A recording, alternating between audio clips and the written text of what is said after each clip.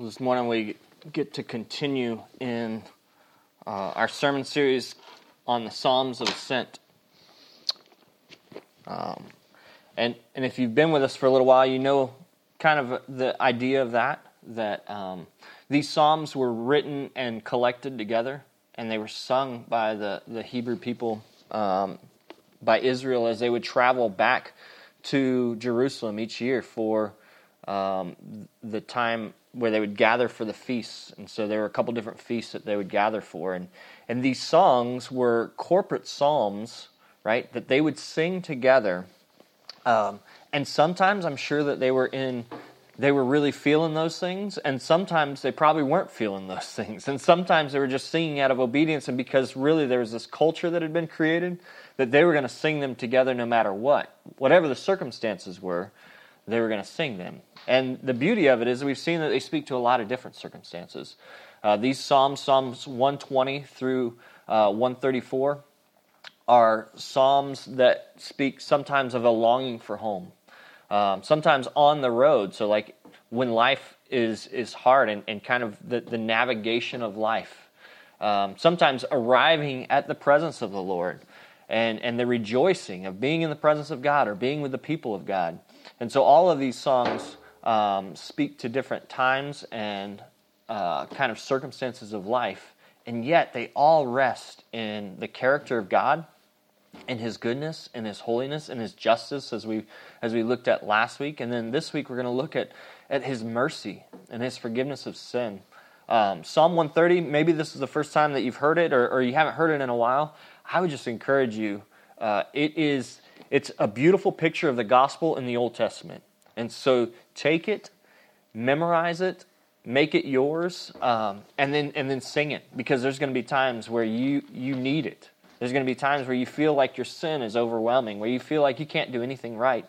And yet you have this hope of who God is, and that He truly does redeem and restore and forgive and bring and supply mercy more than we could ever ask or dream or imagine. So as we're getting into this psalm this morning, I just wanted to encourage us in that. Hopefully whet our appetites and be like, man, I can't wait to read this and dive into it a little more.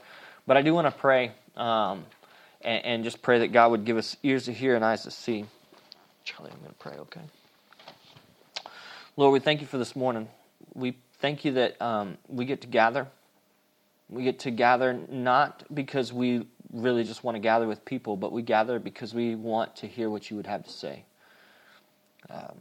Either we recognize Your lordship or we're curious about it. And so we gather to hear what You would have to say. And we want to know, because we've searched, a lot of us have searched inside of ourselves or in what culture or philosophy or the world would supply, and we found it lacking. And we found that You have no lack. God, You are good. And so we pray that this morning You would speak that goodness to our hearts. Lord, that we would hear both the bad news of the problem, of the sin, of the reality of it, but we would hear the good news that we have a God whose character is forgiveness, whose character is mercy. And Lord, that we would believe that this morning. We pray that by the power of the Holy Spirit, we would have belief this morning to trust that Your word is true, that we would see the Son, God, and we would just rejoice in Him this morning. We thank You for all of these things. We thank You that we can pray with confidence, knowing that that's what You long for us, to be a people who know You. In Your name we pray. Amen. Amen. So we're in Psalm 130. We're going to break it up into just a couple chunks, and I realize that a lot of the kids are with us, and so I'm going to try to keep it a little more condensed than usual, but I do want to unpack the psalm because there's this beautiful portrait, like I talked about, of the gospel in the Old Testament. And so we're going to look at verses 1 through 4. 3 questions we're going to ask in these verses are the who, the where, and the what. So the who, first off, it's a little different from the previous psalm. So if you look at it, he says, "Out of the depths I cry to You, O Lord. O Lord, hear my voice. Let Your ears be attentive to the voice of my pleas for mercy." Now, we've talked about the past couple weeks how often they'll use I or me or my, and it's a corporate idea. Today, I think that it really is an individual And remember last week when they said, greatly have they afflicted me from my youth, and then let Israel now say. So it was an immediate call for everybody to say it together. If you just look up at 129, there's this immediate call for everybody to say this thing together. So it was a corporate psalm.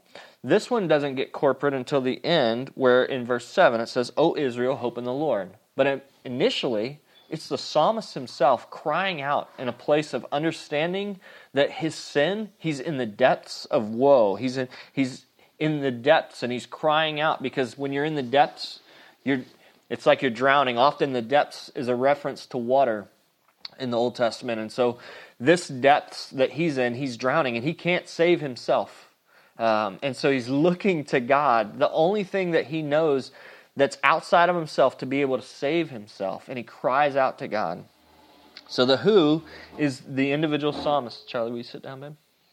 Is the individual psalmist, right, crying out. But it's a shared condition, and we'll see that later.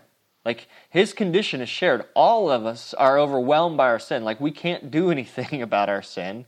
And so whether we're in that place of recognition and acknowledgement of it, or we're just walking kind of in ignorance, we all share the same condition. But the psalmist is crying out in this moment for his individual sin. And so he knows and sees his sin. Job 10:14 says this, and this is Job, also someone who knew his sin. It was before him. He says, if I sin, you watch me, and do not acquit me of my iniquity. So he's saying that God doesn't just gloss over sin. He sees the sin, he recognizes it, and so it's a reality for us. Psalm 143 verse 2 says this. It says, enter not into judgment with your servant, for no one living is righteous before you. So all of this points to this reality. And we see Paul really dive into it in the New Testament. He points out the fact that all of us by nature are sinners. All of us by nature, because of one man's sin, Adam's sin, right? We are fallen creatures. And so we're going to see kind of the scope of the gospel here and what that means for us. So the psalmist knows and sees his sin. So that's the who. It's the psalmist. He's got a right recognition of who he is before God. The where is he's in the depths. He's crying out in this place of despair, this place of, it's often in the depths where our cry is the most fervent and sincere, right? When things are going well, we usually don't cry out. But when things start to go badly, that's when, man, God, and that's grace. Can we see that? Like even in the midst of gathering via Zoom, can we see that this broken world is fallen, right? There's stuff that we can't control. There's the political climate. There's the questions of race and reconciliation and those types of things. And then there's COVID in the midst of like not even being able to gather for Thanksgiving. And then now we got Christmas coming up and everybody's trying to navigate all of these things. And so it's broken. But can we be thankful for that those circumstances cause us to cry out to God? Right? The brokenness that we're experiencing now, and then that's kind of an outward thing, but the reality of this inward brokenness that we also have. That, Lord, I don't want to sin. I want to be changed. I want to be transformed, and yet I still wrestle with these things. And that keeps us at that place of dependence, where we cry out to God and we say, oh Lord, hear my voice. Right? And so the what of these first 4 verses is a need to be heard. The psalmist is crying out, and he's saying, he says, I cry to you, hear my voice, hear my plea, the voice of my pleas for mercy. Let your ears be attentive. So it's this very clear picture of someone crying out for someone to listen.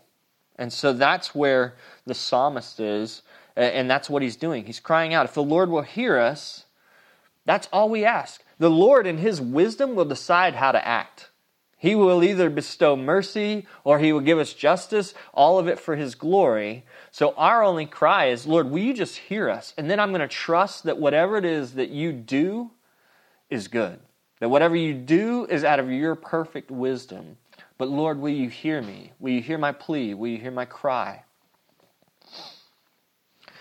And then in 3 and 4, it just continues to confirm this idea of the sin that we all struggle with. If you, O Lord, should mark iniquities, who could stand? Right? If God were to put all of, I've got a little whiteboard, I'm not even going to use it, Chris, but if God were to use this very small whiteboard to begin to put all of my sins on there, I would have nothing but to fall at my face and say, God, I can't even stand before you because of all of the sin. Right? Even the good things that I do are often done out of selfish motive reasons because I want people to like me or I want them to see me as the facade that I put up. But the reality is that God sees me without the facade. God sees me in the depth of my sin. He hears our cry, He hears our plea, and He acknowledges it. And we're going to see later that not only does He acknowledge it, but He moves and He acts. So, the cry, the plea for mercy that He has, we hope for mercy, but we trust in His righteousness to either deliver justice or mercy. So we have what we want. We lay it before God, and we say, God, hear my cry. If you would have mercy, but in the end, I trust you. And the cry is in verse 4. This is where the hinge kind of takes place. So we've acknowledged kind of our situation, the problem, if you will. It's a big problem. It's a sin problem. It's a problem that's deep, right? But verse 4, it begins to change, and it says, but with you, God, there is forgiveness. So the psalmist knows the character of God. He's grown up in an environment where he's sung these songs before, right? He's probably traveled before, and he sings these songs knowing the character of God. They remember that it was God who called a people out of Egypt and established them as His chosen people, who gave them His law, His word. And so they know that the character of God is one that is relational, one that longs for His people to know Him and to worship Him and to trust Him. And so the psalmist cries out in confidence, but with you there's forgiveness that you may be feared. So he cries out for the character of God to be shown again. Spurgeon says this. He says, free, full, sovereign pardon is in the hand of the great King, and it is His prerogative to forgive, and He delights to exercise it. Because His nature is mercy, and because He has provided a sacrifice for sin, therefore forgiveness is with Him for all that come to Him confessing their sins. The power of pardon is permanently resident with God. He has forgiveness ready to His hand at this instant. That's good news for us. That's exciting that God, His character is forgiveness. And all of it is for His glory. It's not even really about us. It's to display that character that He has, so that, if we look at the second part of verse 4, that you may be feared, that you may be honored, that you may be worshipped, that you may be glorified. The psalmist recognizes his place. This isn't, the circumstances are real, the sin is real, but ultimately this is about God and who He is. So as we move into verses 5 and 6, we kind of have that idea of where are we going? And so now that we've recognized who God is, what is our portion? What do we do with this? Right? Verses 5 and 6 say this, I wait for the Lord, my soul waits, and in His word I hope. My soul waits for the Lord more than watchmen for the morning, more than watchmen for the morning. We have some repetition there, right? You have repetition of my soul waiting. And that soul waiting is this, I really struggle with that. Like, what does that mean? I don't even know what soul means, but I know that it means something that it's kind of this completeness. It's kind of my whole being. It waits for you. My soul waits and longs for you.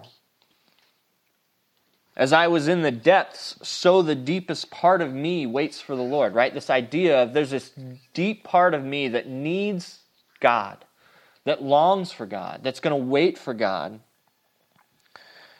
And it must be important because he repeats it several times for emphasis. So he's really driving this home. He's saying, my soul is going to wait for the Lord.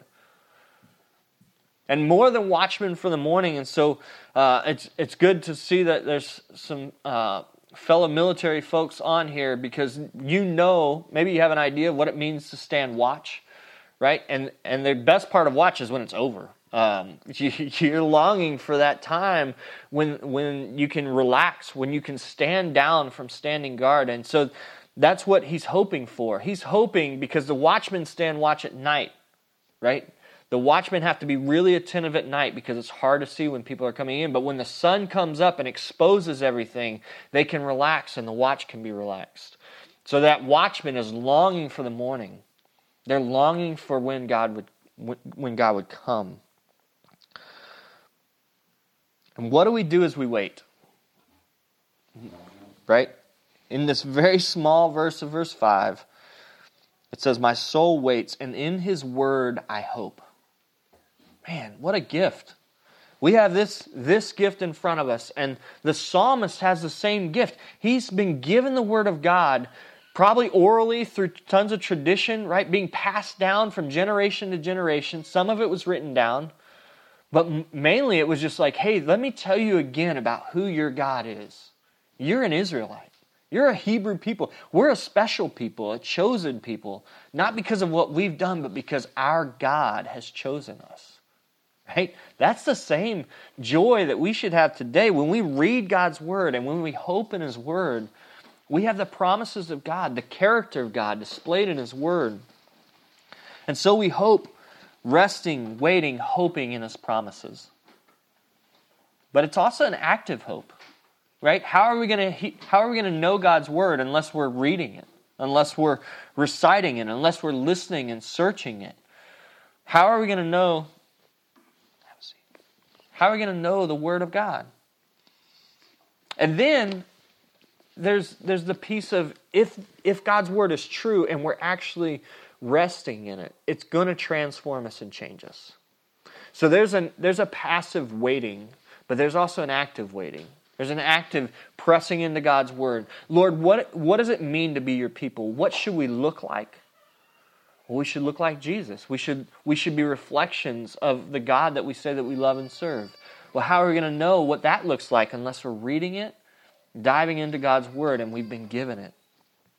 So hoping in His Word. And then there's that anticipation of the dawn of the day, standing watch, longing for when the sun would rise and the morning brings the watch to an end. That's our hope.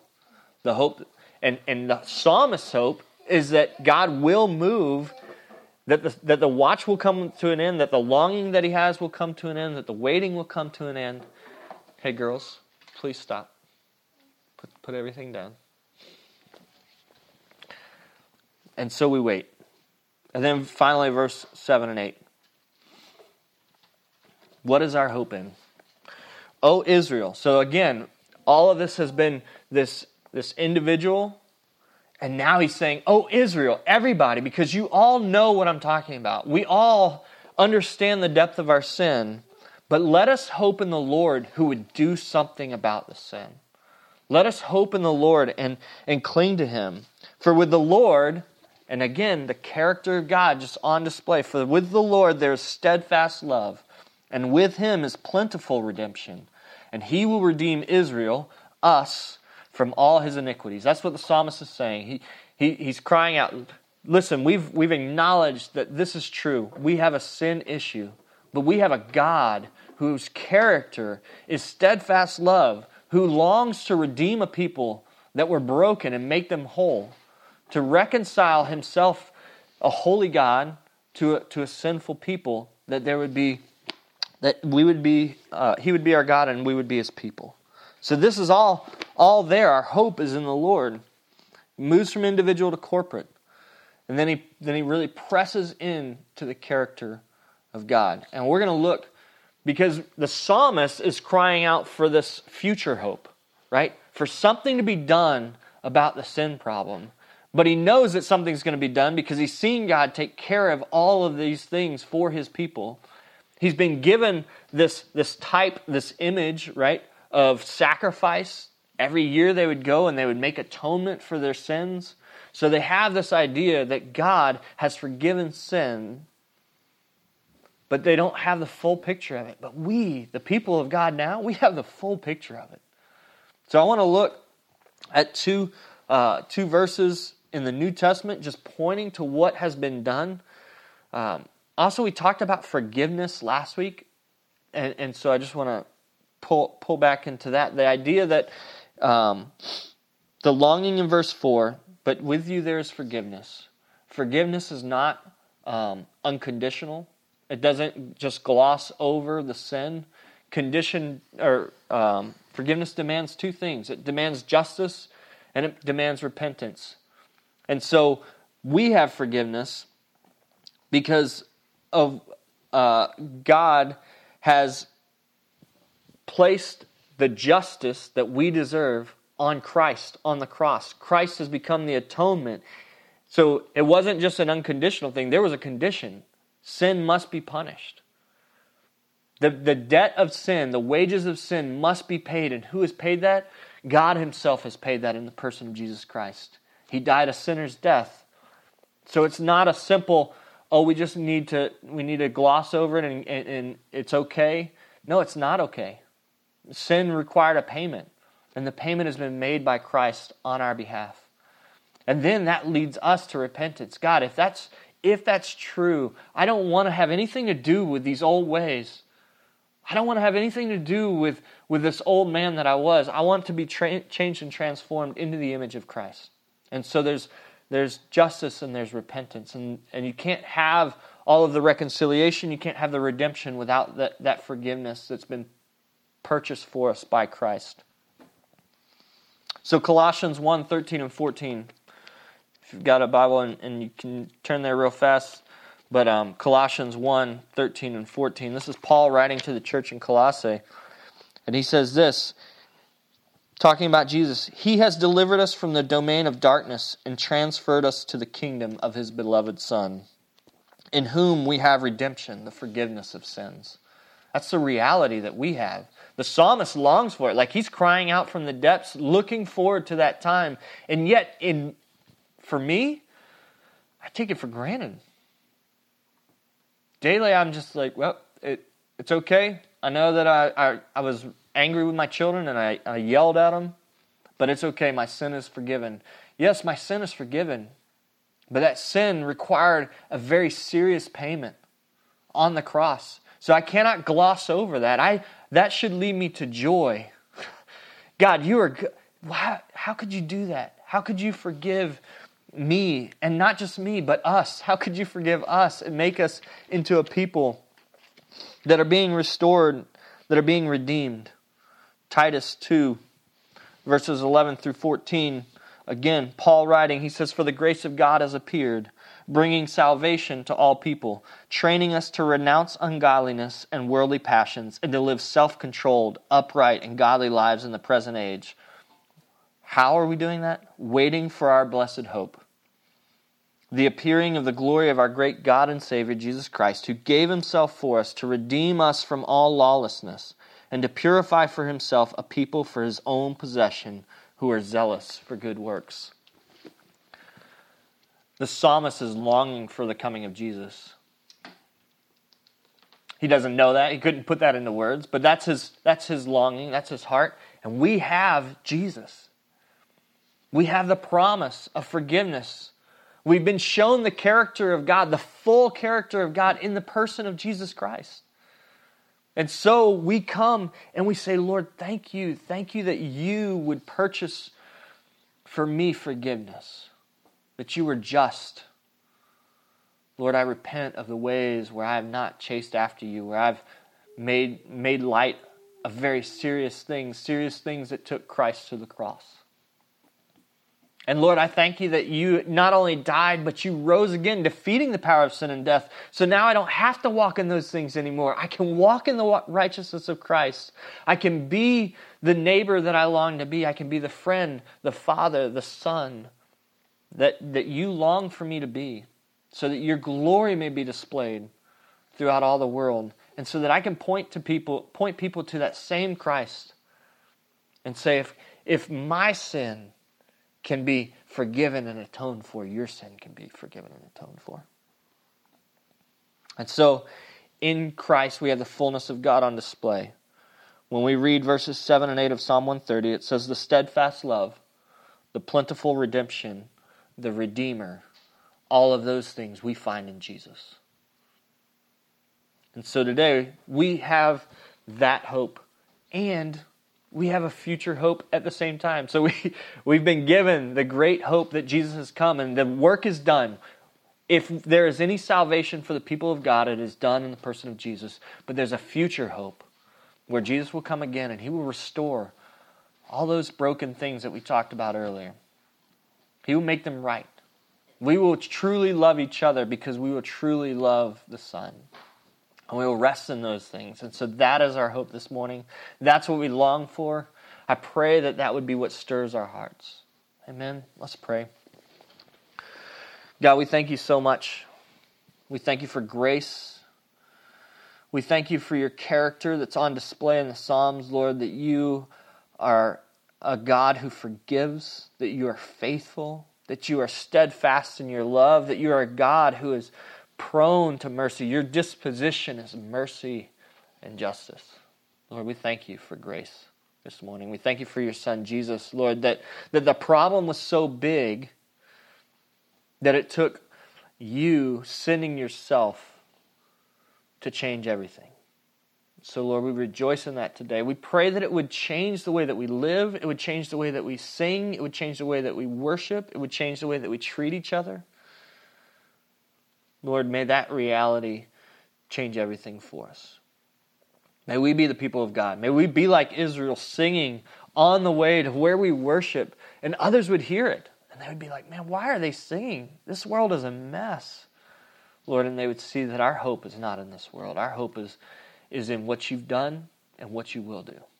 We thank you for these things. We love you in Jesus' name. Amen.